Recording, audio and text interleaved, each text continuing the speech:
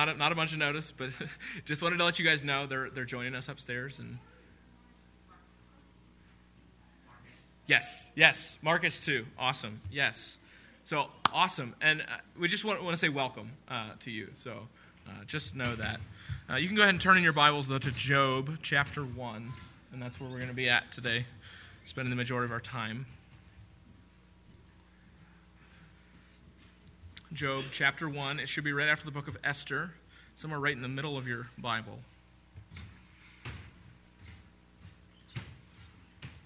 And today's talk is entitled, When All Hell Breaks Loose. It's subtitled, Learning to Kiss the Wave. And I know that probably maybe doesn't make any sense, but I'll get to it in a second. When all hell breaks loose, learning to kiss the wave. So let's read. We're starting in verse 6 of Job. And I'll go ahead and read down to verse 12, and then I'll jump down to verse 20 and 22. Now there was a day when the sons of God came to present themselves before the Lord. And Satan also came among them. The Lord said to Satan, "From where have you come?" Satan answered the Lord and said, "From going to and fro on the earth, and from walking up and down on it." And the Lord said to Satan, "Have you considered my servant Job, that there is none like him on the earth, a blameless and upright man who fears God and turns away from evil?" Then Satan answered the Lord and said, "Does Job fear God for no reason? Have you not put a hedge around his house, around him and his house, and all that he has on every side? You have blessed the work of his hands, and his possessions have increased in the land. But stretch out your hand and touch all that he has, and he will curse you to your face." And the Lord said to Satan, "Behold, all that he has is in your hand. Only against him do not stretch out your hand." So Satan went out from the presence of the Lord. And then jumping down to verse 20. Then Job arose and tore his robe and shaved his head and fell on the ground and worshipped. And he said, "Naked I came from my mother's womb, and naked shall I return. The Lord gave, and the Lord has taken away. Blessed be the name of the Lord." In all this, Job did not sin or charge God with wrong. Okay, let's pray.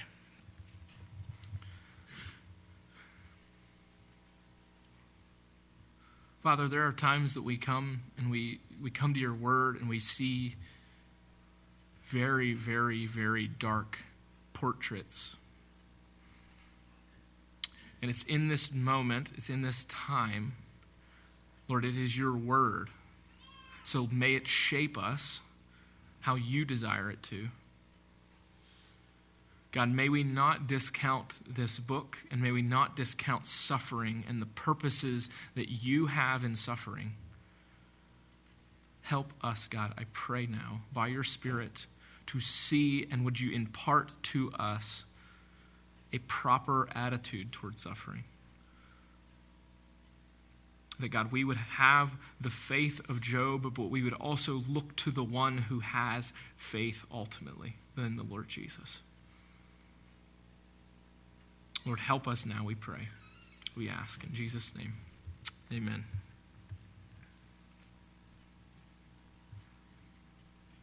So last week we saw, if you remember in the book of Job, we saw just the opening chapters, kind of unpacking who Job was. But we also saw like a bigger overview, more of like a 30,000-foot view kind of. And today, like I said, is entitled, When All Hell Breaks Loose, Learning to Kiss the Wave. And that comes from a quote from Charles Spurgeon that he says this. He says, "I have learned," this is what he says, I just want it to be before you. There it is. "I have learned to kiss the wave that throws me against the rock of ages." What he means by that is it's the wave of affliction. It's the wave of suffering. And so if you're taking notes today, this is what I want you to see. It should be on your notes or your handout. Even when all hell breaks loose, trusting Christ allows us to kiss the wave that throws us against the rock of ages. Let me say that again.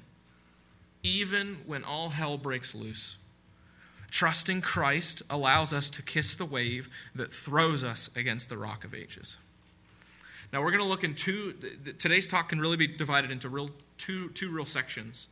And in Hebrew, typically, Hebrew authors are almost painting like scenes. That's how we need to view what they're doing here. And he moves scenes from what he talked about. So in chapter 5, we're on earth, we're here with Job. And that's one scene. And then he moves to more of a heavenly scene. Now we move to scene 1. Scene 1. God hands Job over to Satan.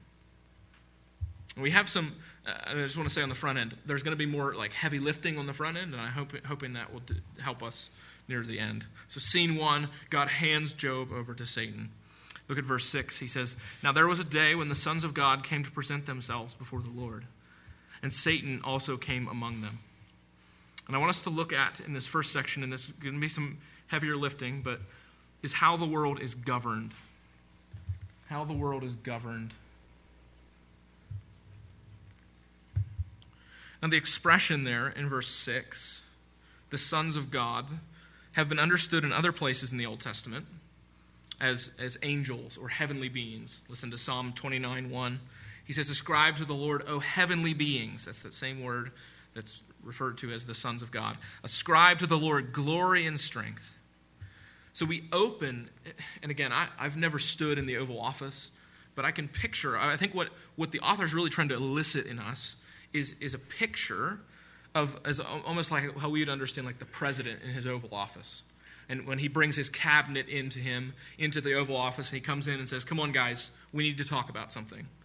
Or we need to talk, and maybe it was even something that's very normal. This is, at some level, we're seeing heaven rip back a little bit, and we're seeing a scene that Job was not privy to.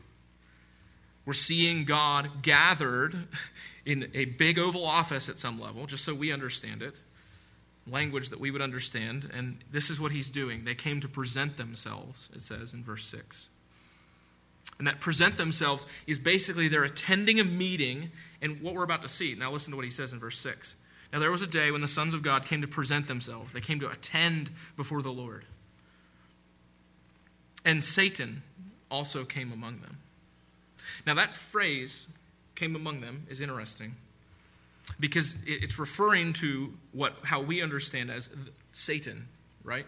He's a biblical character that we see, and he's God's enemy. We see him in the garden. But this term here is actually a title. It's actually not his name, it's his title. It's what he does. The accuser, the adversary, the Satan. Every time Satan's name is listed here, he's not referred to as a person necessarily. He's referred to by his title, what he does. He is the accuser, the adversary. He acts as one who prosecutes or presents evidence of impure motives. He seeks to lay before the Lord accusations of people on the earth.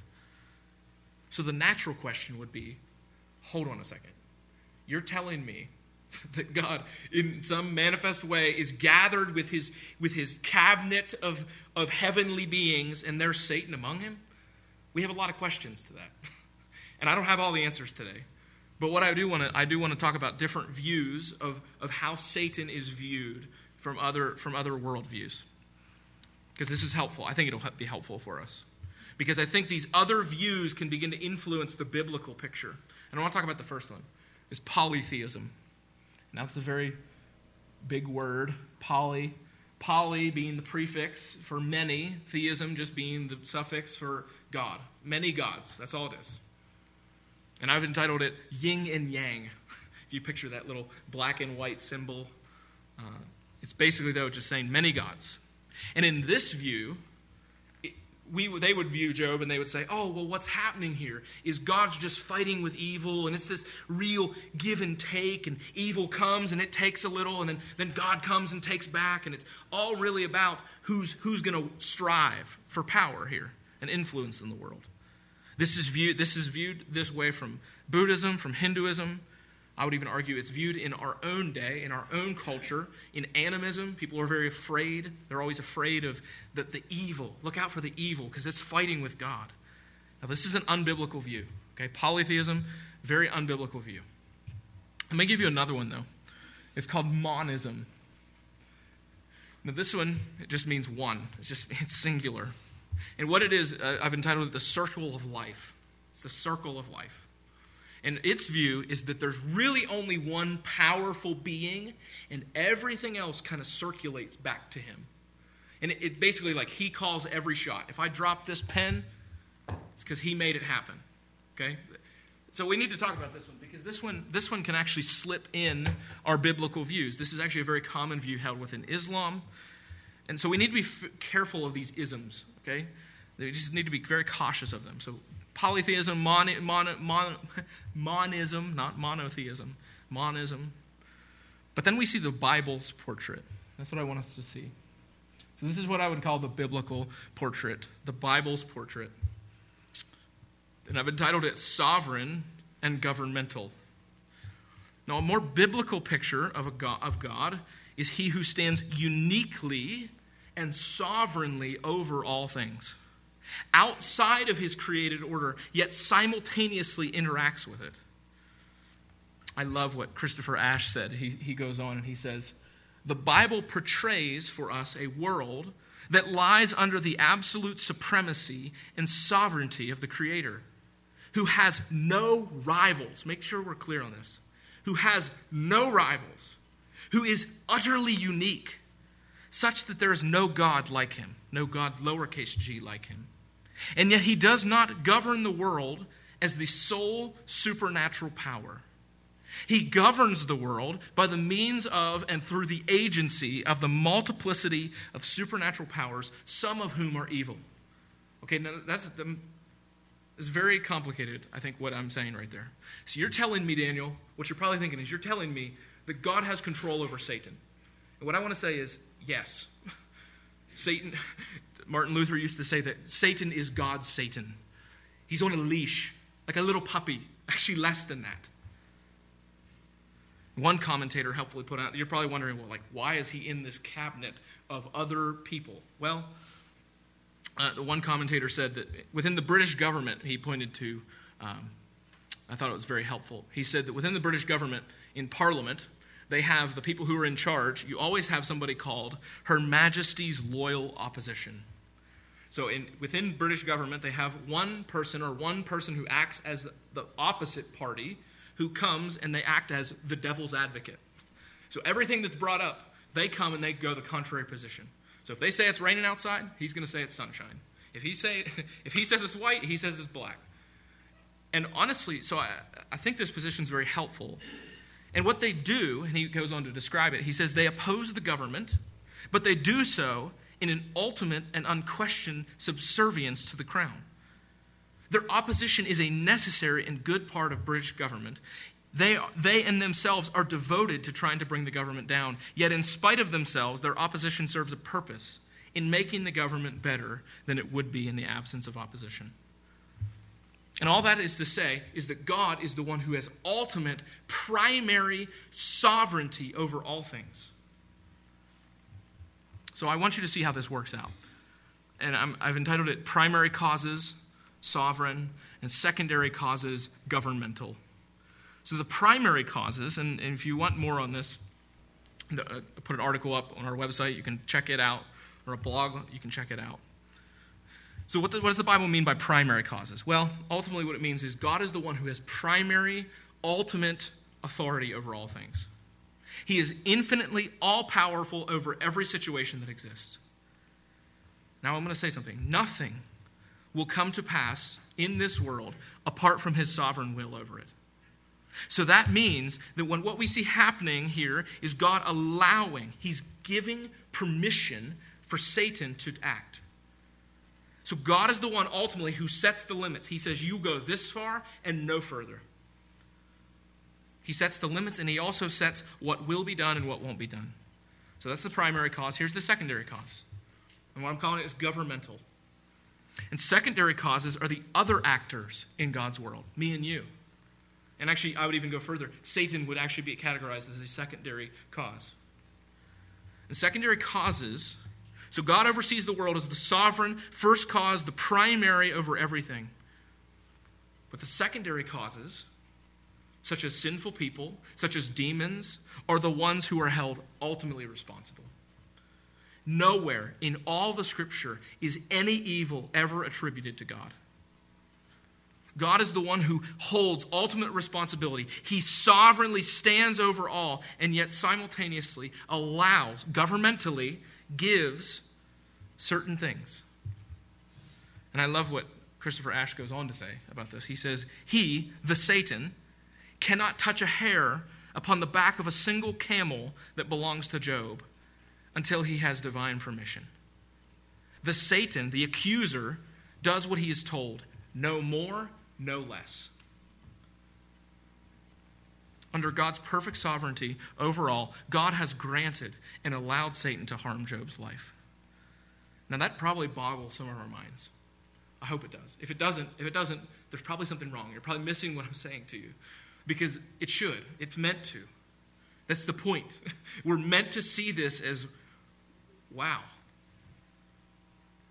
But now that you have this in your mind, go on to what the Lord says in verse 7. And the Lord said to Satan, "From where have you come?" Now notice something of this phrase.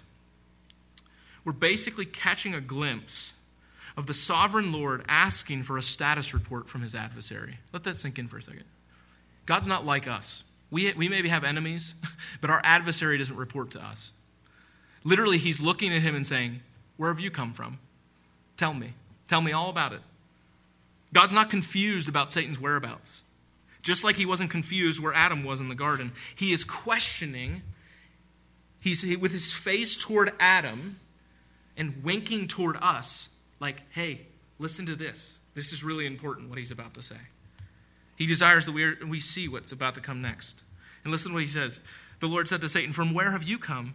Satan answered the Lord and said, "From going to and fro on the earth and walking up and down on it." Satan is asserting something here to the sovereign Lord. That he's come and he's dominating and destroying things all over the earth.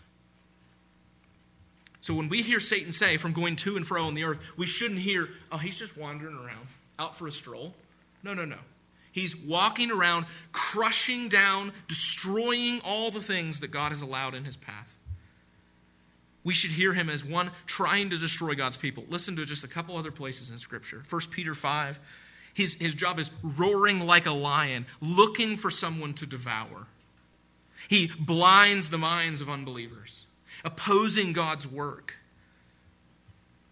So what he's saying here to God is a direct affront to a holy God. And the question I really want to ask is, why didn't God just destroy him in that moment?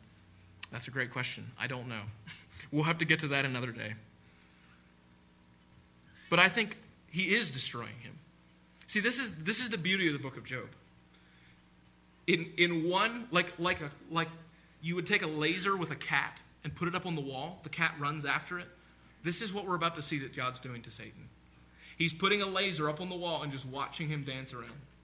And what we're going to see is this is exactly what, even the book of Job, later on, we're going to hear that God has his hooks in Leviathan. You know what he means by that? He means that he has ultimate control over it. He says, you go here and nowhere else. Now listen to what he says. This is really important. So God's winking to us. He's saying we're able to see behind the curtain for just a second. And this is what he says. And the Lord said to Satan, "Have you considered my servant Job? That there's none like him on the earth, a blameless and upright man who fears God and turns away from evil." Now I want you to notice three different things in this passage. In this verse, at least. Verse 8. Notice that Satan doesn't bring Job to God's attention. Did you notice that? The Lord said to Satan, "Have you considered my servant Job?" So God presents Job. If you're taking notes, God presents Job, simply asking, "Have you considered?" God brought Job to Satan's attention. So we should note at this point, this is what is about to happen to Job is not purposeless. It's not meaningless. God has a purpose in what he's about to do.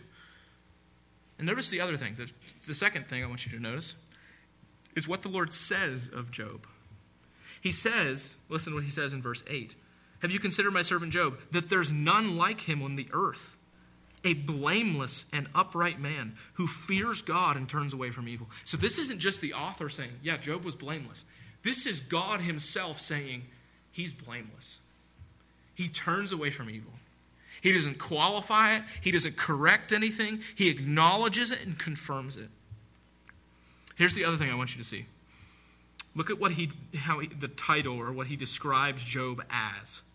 He says, "Have you considered my servant?" Now this term is used, my servant is used of Abraham, it's used of Moses, it's used of Jacob, it's used of David, it's used of Isaiah. And this term for servant is extremely important because it indicates that God himself acknowledges his humble service. And so I'm going to pause at that point with this point, and I'm going to bring it up at the very end. So Job is God's servant in that way. But look at what he goes on to say in verse 9. Verse 9, he says, "Then Satan answered the Lord and said, 'Does Job fear God for no reason? Have you not put a hedge around him and his house and all that he has on every side? You have blessed the work of his hands, and his possessions have increased in the land. But stretch out your hand and touch all that he has, and he will curse you to your face.'" So Job, the one who's been praying that his children not curse God in their heart, Satan's accusation is, he'll curse you right to your face. So there's two accusations in these verses. The first one is Satan accuses Job. Satan accuses Job, which is against his righteous character. The accusation is that Job is only blameless to gain something. He's insinuating that all his good deeds come from selfish motives. He's demanding that Job only uses the Lord to gain financially. His accusation is that Job doesn't really love you. Job doesn't love you at all. Satan is convinced that Job is fundamentally worshiping out of selfish motives. And notice too that Satan has already been trying to attack Job, but was completely unable. Look in verse 9. He says, "Does Job fear God for no reason? Have you not put a hedge of protection around him?" How do you think he knew that? How do you think he knew that God had a hedge of protection around him? Well, because he probably tried to attack him and realized, oh yeah, I can't go over there. Let that sink in. The enemy of God, the literal enemy of God, said, oh yeah, I can't go over there. Like, do you see? Like, this is not just someone who's able to run around and do whatever he pleases. This is someone who's on a leash. Here's the second accusation. The second accusation is toward God. So Satan accuses God now. So he first accuses Job, and now he questions the worthiness of worship. And I really, honestly, one day I want to ask the Lord, why didn't you just strike him dead? Why didn't you? But you will see, he's doing that. It's just not in the way we think he's going to do it. Questions the worthiness of worship. And the accusation toward God is simply, Job doesn't really love you. He's accusing God of blessing Job just so he'd appear to love him. He's accusing God of the highest form of blasphemy, right here, what we're seeing. He's accusing God of buying or purchasing Job's worship. He's accusing God that Job doesn't worship out of a heart of love. These two accusations can be distilled down to this simply. Job being a selfish hypocrite, and God being a deceptive fraud. And now the author is really, at this moment, kind of slowing the car up for a second. That we would all recognize the question he's asking us all to consider. Is God worthy to be loved? Is God worthy to be loved and deserving of our obedience for who he is, irrespective of all other considerations? Let me ask that question again, because it's very important. Is God worthy to be loved and deserving of our obedience for who he is, irrespective, or it doesn't matter, of all other considerations? And this is where those two false gospels I mentioned last week, the prosperity gospel and the therapeutic gospel, they come in and tell a lie. And listen to the lie. The prosperity gospel says, here's the kind of questions it would ask. Is Job going to continue to worship when he has no prosperity? What's about to happen to Job literally cuts the entire legs out of the prosperity gospel. The prosperity gospel says if you come to Jesus, he will bless you. He will give you all sorts of things. And what we're about to see here is that God's about to take everything away from Job. And here's the second lie, the therapeutic gospel. Is Job going to continue to worship even when he cannot sense the presence of the Lord? Even when he's unsure of why his life is falling apart? Even when all he feels is heartache and despair? Will he continue to worship? Listen to what he goes on to say. The Lord goes on to say to Satan. And the Lord said to Satan, "Behold, all that he has is in your hand. Only against him do not stretch out your hand." So do you see it? Even in verse 12. This is not a Lord who's saying, "Oh no, don't go after him. Please." He's saying, you can touch him, you will go no further. You will not touch his body, you will only touch his possessions. So Satan went out from the presence of the Lord. And now the scene's about to shift. That was scene one, this heavenly picture of what was happening in the heavenly courtroom. Now we're going to shift scenes again. So scene two is Job's prosperity to be taken. Scene two, Job's prosperity to be taken. Now I remember where we were at last week, at the end of last week. It should be in your mind one of the most peaceful and tranquil situations. Job, a man of the East, who was the equivalent of the guy who had everything he could ever want. He had the white picket fence with the children, the lovely children, with all the possessions, the CEO that had his life in order, celebrating and enjoying one another's company. And you can imagine Job just relaxed in his home, enjoying, thinking about, looking even out, maybe even on his children, and thinking, there they are. Here's all that I have. When the unimaginable strikes. Listen to what verse 14 says. Now there was a day, or verse 13. Now there was a day when the sons and his daughters were eating and drinking wine in their oldest brother's house. And there came a messenger to Job and said, the oxen were plowing and the donkeys feeding beside them, and the Sabaeans fell upon them and took them and struck down the servants with the edge of the sword, and I alone have escaped to tell you. You can imagine in that moment, Job, his heart sinking within him. No. How could this have happened? So notice too, who's the one who attacked? Was Satan himself the one who came and attacked? No. The Sabaeans came and attacked. So what looked like a terrorist attack is actually an act of Satan. Listen to the next, what he goes on. Even before the guy is done talking and telling Job this, he hears, while he was yet speaking, verse 16, there came another and said, the fire of God fell from heaven and burned up the sheep and the servants and consumed them. And I alone have escaped to tell you. So it's sheep by an act of God. Sheep and all the servants burned up. Fire from heaven. And he's still sitting there just in shock. Oh my goodness. So the Sabaeans, I have no more oxen. I have no more servants. Then the sheep. Oh my goodness. All the sheep. What are we going to do? Before he even could think about it, the next servant comes in. Verse 17, while he was yet speaking, there came another and said, the Chaldeans formed 3 groups and made a raid on the camels. And we took them and struck down the servants with the edge of the sword. And I alone have escaped to tell you. Crushed, broken is Job, probably sitting on the floor because he can't handle all this. Verse 18, while he was yet speaking, there came another and said, your sons and your daughters were eating and drinking wine in their oldest brother's house. And behold, a great wind came across the wilderness and struck the 4 corners of the house, and it fell upon the young people. And they are dead, and I alone have escaped to tell you. What the author is getting us to see is that everything that Job just had just implodes upon itself. It's the fourfold destruction that Job has nothing left. All that he has is taken. All that he has loved and cared for is gone. All in a moment. And now you can think for a minute, if something even similar happened to you, what would my response be? My response would probably sound like something like, I don't believe you. This is unbelievable. I need to see this for myself. But Job's response is a response of faith. That even when all hell breaks loose, trusting Christ allows us to kiss the wave that throws us against the rock of ages. So I want us to see now, we're going to look at Job's response in verses 20 through 22. We're going to look first at Job's example.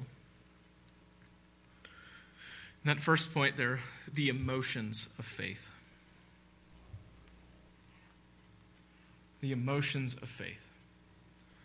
I would argue that the prosperity gospel, more than any other false gospel, wants to say that the emotions of faith ought to be joy and happiness and jolliness. And this story just blows it out of the water. The emotions of faith. Listen to what Job did. He doesn't just say, notice what he doesn't say. He doesn't say, well, don't worry, God will one day restore me at the resurrection. I should just go on with my life. No.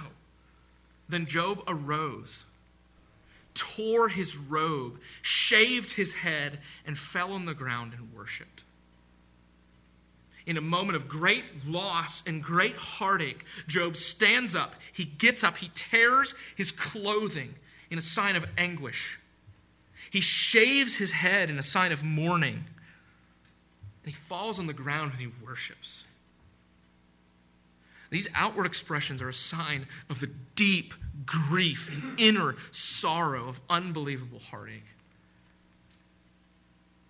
And I want you to notice something.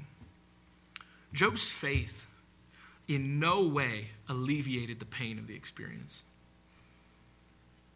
He doesn't stand up and say, well, don't worry, I trust God, so it's okay. No. What does he say? He gets up, he tears his clothes, he shaves his head, and he worships. He has nothing else. He didn't try to force a smile, because that's what good Christians do. He came and he just throws himself on the floor,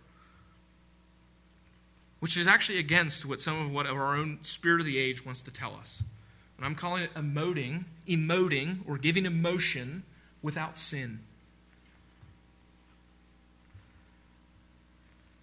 This is where we get concepts like, it's okay. I can just hear pop psychology and pop evangelicalism saying to Job, it's okay. It's okay to be angry at God. Just go be angry at God. Because you know God took all this from you, so you need to just go tell God that you're angry at him. God's a big boy. You can vent your anger at him. He can take it. God knows you're angry anyway. Just let it all out. I want to be very clear about something. It's never okay to be angry at God. And we see this even from the life of Job. If there's anyone that's ever able to be angry at God, it's Job. And what does he say? He shaves his head, he tears his clothes, and he worships. To be angry at God is for you to sit in the judgment seat and say, God, you're wrong. You shouldn't have done this. I love what Charles Spurgeon says here. He says, oh, dear friend, when your grief presses you to the very dust, worship there. When your grief presses you to the very dust, worship there. And that's exactly what we see the heart of faith, the heart of imputed righteousness to Job does. Then he goes on, here's the recognition of faith. What does faith recognize in that moment? What does it say? Okay, that's what it emotes. It's anguish, it laments, and we're going to learn a lot about lamenting in chapter 3. But what's the recognition of faith? What's it say? Listen to what he goes on and says. Naked I came from my mother's womb, and naked I shall return. The Lord gave, and the Lord has taken away. Blessed be the name of the Lord. Job acknowledges that he did not come into this world with anything, and he will leave in the exact same way. He came with, this is the acknowledgement, the recognition of faith says, I came with nothing, and I have nothing. I will one day have nothing. Both blessing and poverty are in the hand of God. Both wealth and lack are in his sovereign hand. He realized that all that he had was a gift from God. Job assumed no rights to his possession. I love then Spurgeon, he says in another place, he says, when many are alarmed, there are Christians with calm faces, patiently waiting their Father's will, whether it shall be to reach the port of heaven or to be spared to come again to the land. into the midst of life's trials and struggles once more. They feel they are well cared for. They know that the storm has bits in its mouth, and God holds it in. And nothing can hurt them. Nothing can happen to them but what God permits. I want you to notice that last part. The storm that Job is experiencing in this moment, the recognition of faith, is the storm has bits in its mouth. It can only go so far. Okay, now we're going to look at the response of faith. What's the response of faith say? Listen to what he goes on and says. Verse 21. He says, naked I came from my mother's womb, and naked I shall return. The Lord gave, and the Lord has taken away. Blessed be the name of the Lord. That's the response of faith. The response of faith is, blessed be the name of the Lord. And the author wants to be very clear. Job did nothing wrong here. No irreverent accusations, no bitter charges. As one commentator said, he says, God is blessed not only for the giving, but also in spite of the taking. Let that sink in. God is blessed not only for the giving, but also in spite of the taking. In every circumstance, he is to be honored. Thus, although Job knows nothing about Satan's involvement, he is in effect saying, Satan, you're wrong. God is still worthy of worship, even when life is hard. Now, in this moment, this is where most people just want to say, okay, and stop. We see the response of Job, and we all feel this ginormous weight. We should, at least.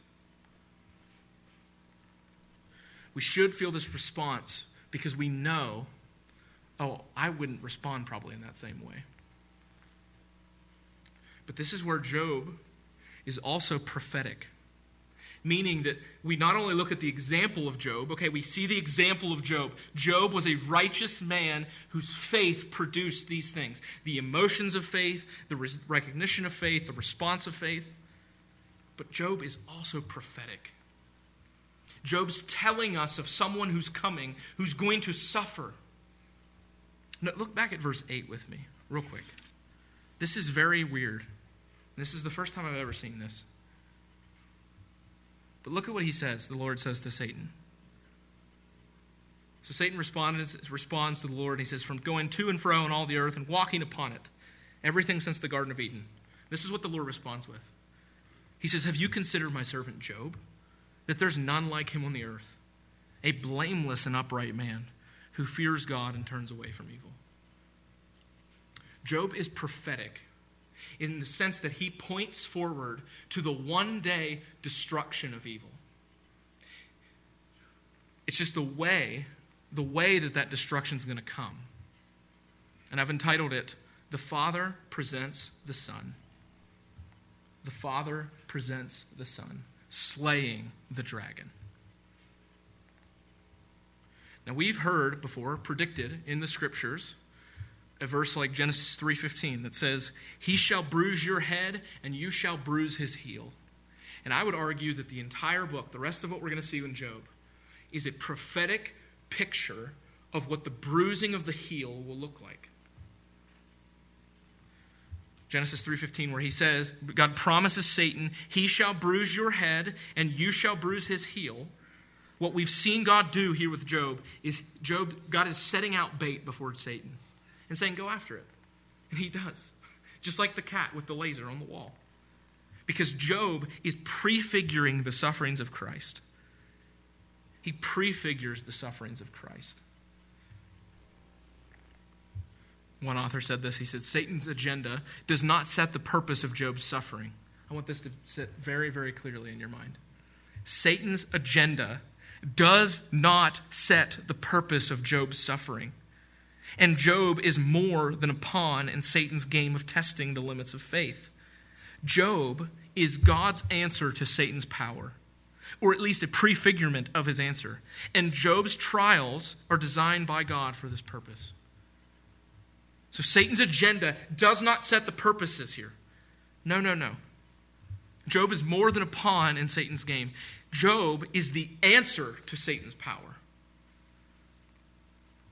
I want to point you to just one New Testament text so you see that Jesus truly is the one who's come to suffer on our behalf. Hebrews 2:14 and 15 says this. He says, "Since therefore the children share in flesh and blood, he himself likewise partook of the same things, that through death," notice that through death he might destroy the one who has the power of death. God's answer to evil is Jesus. You know why people look at Job and they're like, man, this book's really confusing? Because they don't know the gospel. Because they don't have the sufferings of Christ. Because they don't see the Lord Jesus for who he is. That through death on a cross, he might destroy the one who has the power of death. That is the devil. And deliver all those who through fear of death were subject to lifelong slavery. So we need to see the example of Job, but we need more than the example of Job. We need the prophetic nature of Job that points us to the one who has ultimately suffered. It is actually through the sufferings of Christ that Jesus destroyed the one who has the power of death. It is through the suffering. And as we recognize that it's through Christ's sufferings that we overcome, we understand and are able to live out the example. We can live out the example of faith like we've seen from Job as we trust Christ. So even when all hell breaks loose, trusting Christ allows us to kiss the wave that throws us against the rock of ages. I'm going to pray for us. I know we've went a little bit long.